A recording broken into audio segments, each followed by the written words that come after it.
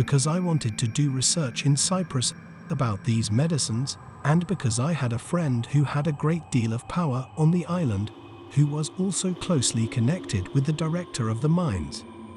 I brought, therefore, a large quantity of material from Soli of Cyprus. There, outside the city, is a mine where small quantities of cadmia is produced by firing.